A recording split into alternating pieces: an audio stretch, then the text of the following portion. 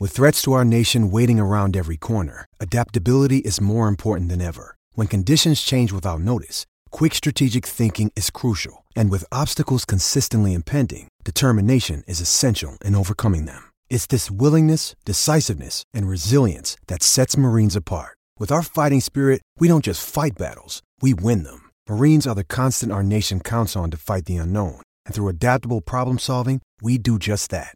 Learn more at marines.com. Think you know the Brooks Ghost? Think again. Introducing the all-new, better-than-ever Ghost 16. Now with nitrogen-infused cushioning for lightweight, supreme softness that feels good every step, every street, every single day. So go ahead, take your daily joyride in the all-new nitrogen-infused Ghost 16. It'll turn your everyday miles into everyday endorphins. Let's run there. Head to brooksrunning.com to learn more. Mother's Day is around the corner. Find the perfect gift for the mom in your life with a stunning piece of jewelry from Blue Nile. From timeless pearls to dazzling gemstones, Blue Nile has something she'll adore. Need it fast? Most items can ship overnight. Plus, enjoy guaranteed free shipping and returns. Don't miss our special Mother's Day deals. Save big on the season's most beautiful trends. For a limited time, get up to 50% off by going to BlueNile.com. That's BlueNile.com. Another day is here, and you're ready for it. What to wear? Check. Breakfast, lunch, and dinner? Check. Planning for what's next and how to save for it? That's where Bank of America can help. For your financial to-dos, Bank of America has experts ready to help get you closer to your goals. Get started at one of our local financial centers or 24/7 in our mobile banking app. Find a location near you at bankofamerica.com/talktous. What would you like the power to do? Mobile banking requires downloading the app and is only available for select devices. Message and data rates may apply. Bank of America N.A., member FDIC.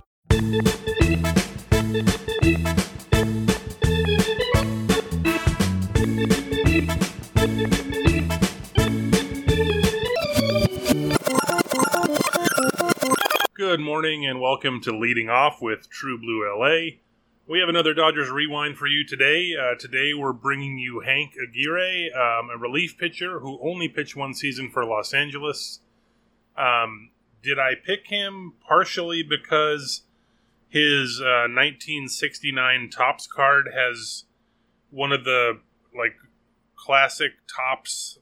He wasn't really much of an airbrush. He's very clearly in a Tigers uniform from the year before, but they just sort of cut it off. You can see part of the D on the front of his shirt.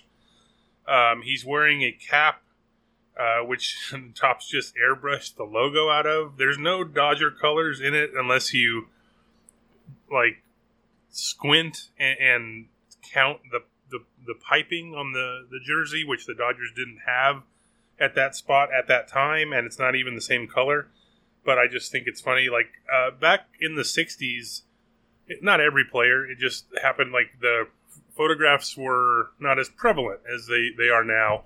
And a lot of times, especially in those early days of cards, some players' baseball cards would have the same picture for multiple years of Topps cards. And maybe it's just maybe zoomed in a little bit different, or just just a little bit of a different look. But it's just sort of funny. I was looking back and I thought maybe his 1968 Topps card when he was with the Tigers was the same picture. It's actually not, but it's very clearly from the same day. He's wearing the same undershirt, although in that one he's not wearing a cap. It seems like it was a photo shoot sometime in 1967, and Topps got a few years worth of use out of that.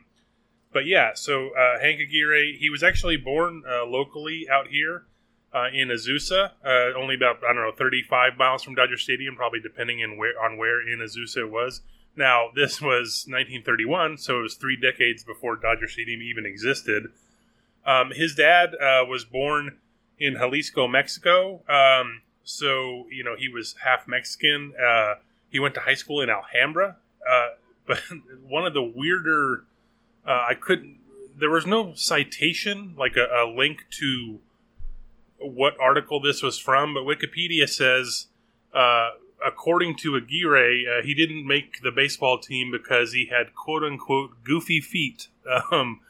So he didn't play baseball in high school. I think played at junior college. He ended up signing with Cleveland in the 1950s. I think his first minor league year was at age 20, very, very brief. This was before the draft, obviously. So he pitched for a little over 4 years in the minors before making his major league debut in 1955 when he was 24. So he pitched a 1-2-3 inning in his first game against the Red Sox. He struck out Ted Williams to end the inning. He asked Ted Williams after the game to autograph the ball, which, the reports that I could find said Williams reluctantly did so. Now, again, with Wikipedia on this, I tried to look up a second source for this, but there are other people that mention this encounter. I think Wikipedia just has the timing wrong. So it makes the story possibly apocryphal, but it's a great story anyway. Later, Ted Williams homered off Aguirre. Wikipedia says it was within a couple weeks later, although they didn't face Boston again in 1955, so it couldn't have been that. It says Williams homered off Aguirre, and then as he's rounding the bases, he said, "Get that ball and I'll sign it too," which is just wonderful. The only problem, again, Aguirre faced Williams 8 more times in between giving up his first home run to Williams, and that came, July 19th, 1958 in Boston, almost 3 years after his major league debut. So it was a walk-off homer, so it would have been extra hilarious if, a glum Aguirre is walking off the field and then Williams is taunting him as he's walking off. It makes the story even funnier to me, but it's a cool tidbit either way. So that game in 1958, by then Aguirre was with the Tigers. That was his first year with them. He actually pitched for Detroit for a decade, 10 seasons.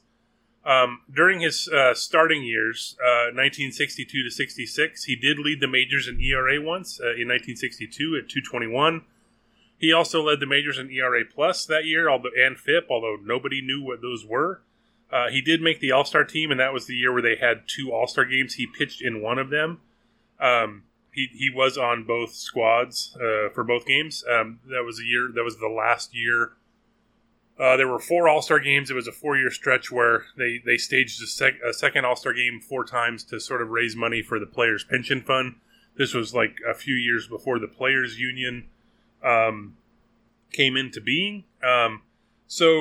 Another sort of, I don't know if it's a fun story, but it's involving Aguirre in 1962. His All-Star season, so he's on the mound in May. Al Kaline, Hall of Famer, Mr. Tiger, he made a game-saving catch to get Aguirre the win, but Kaline also fractured his collarbone on the catch. And in a Sabre article by Francis Kinlaw in 2021, Aguirre, after the game, said, "We won the game and lost the season." So the Tigers were sort of in contention, at least nominally, at that point in May. Kaline led the American League in RBIs, and he was, I believe, within 1 of the homer lead. He had led, I think he was tied for the league lead in homers the day before the catch, but then he ended up missing 2 months. Detroit was under 500 without him, 26-31. They ended up winning 85 games, but they finished 11 games back, so they kind of had their contention shot hurt quite a bit with Kaline out. But back to Aguirre, 13 seasons, his first 13 seasons in the American League, Cleveland and Detroit. He had a 3.33 ERA, a 1.14 ERA plus in 1,277 innings. In his career as a batter, now in Wiki especially, it made point to note that he was known for being a terrible hitter. Like, he went out of its way to mention how bad of a hitter he was. So I looked it up. He hit .085 in 427 plate appearances. But what stood out to me, and I don't know how this ranks, but he struck out in 55% of his plate appearances. That's really bad, especially at that time. Like now, you could sort of see it a little more, but back then, wow. Anyway, but we'll talk about what came next for Aguirre after this break. Hey, it's Kaylee Cuoco for Priceline. Ready to go to your happy place for a happy price? Well, why didn't you say so? Just download the Priceline app right now and save up to 60% on hotels. So whether it's Cousin Kevin's Kazoo Concert in Kansas City, go Kevin, or Becky's Bachelorette Bash in Bermuda, you never have to miss a trip ever again. So download the Priceline app today. Your savings are waiting. Go to your happy place for a happy price. Go to your happy price, Priceline. When you need mealtime inspiration, it's worth shopping Kroger, where you'll find over 30,000 mouth-watering choices that excite your inner foodie. And no matter what tasty choice you make, you'll enjoy our everyday low prices, plus extra ways to save, like digital coupons worth over $600 each week. You can also save up to $1 off per gallon at the pump with fuel points. More savings and more inspiring flavors make shopping Kroger worth it every time. Kroger, fresh for everyone. Fuel restrictions apply. So Hank Aguirre, entering 1968, he's now 37 years old. He's transitioned from starting to relief over the last year and a half with the Tigers. And then the Tigers traded him. Again, this was before free agency. There was no real way for players to move teams unless they were released or traded. The Tigers traded him to the Dodgers on April 3rd. This is right before opening day, 1 week before opening day, so pretty late in the process in spring training. The Dodgers sent a minor league infielder named Frederick Mulder to the Tigers 1 day later. He never played in the majors. So Aguirre was effective that year in relief for the Dodgers. Opposing batters hit just 227, 298, 234 against him. He only allowed one extra base hit. None of them were by a left-hander. A right-hander got one double off of him, and that was it.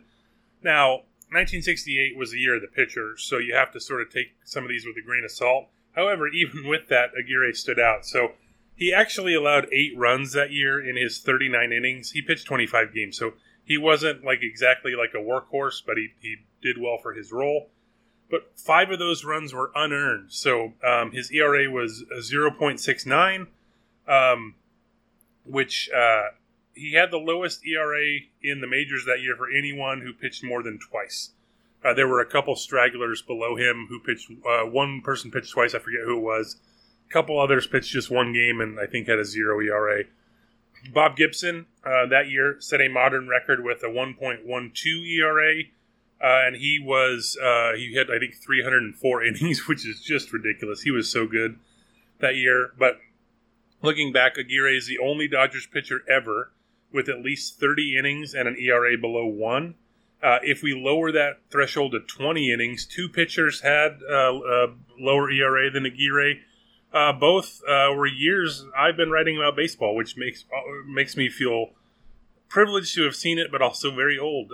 George Sherrill, 0.65 ERA in 27 2/3 innings in 2009.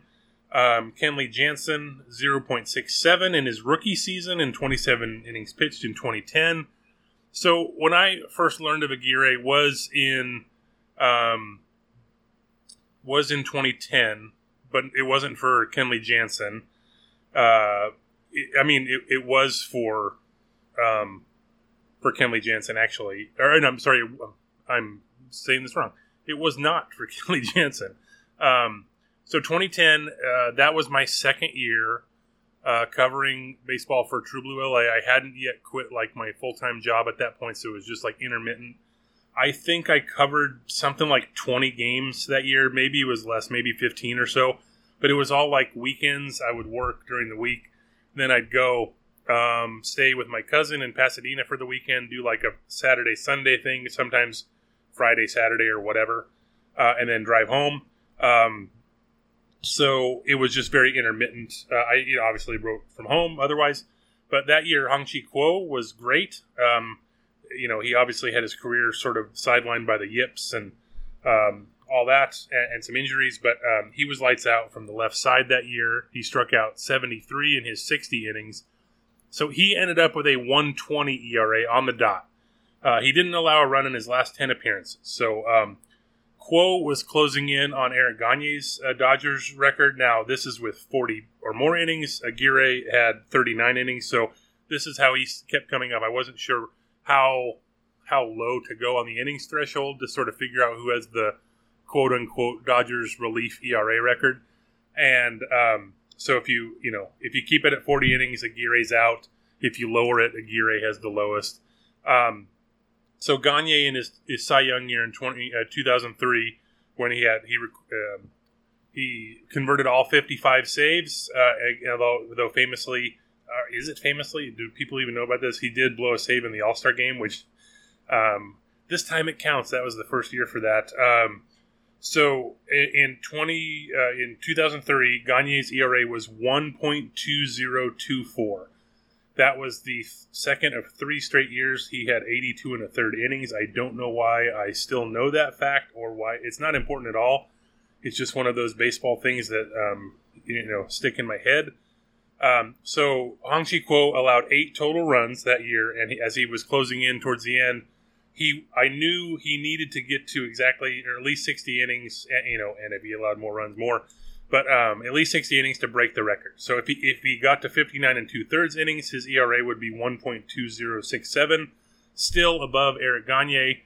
So I wrote about this at some point late in the year, and I can't remember the exact details, but I know being a part of some of the pregame scrums, I don't remember if I brought it up to Joe Torre or if it was like a thing where maybe I was talking to Josh Suchon, who's now the play-by-play man of the Albuquerque Isotopes, and he was host of Dodger Talk back then.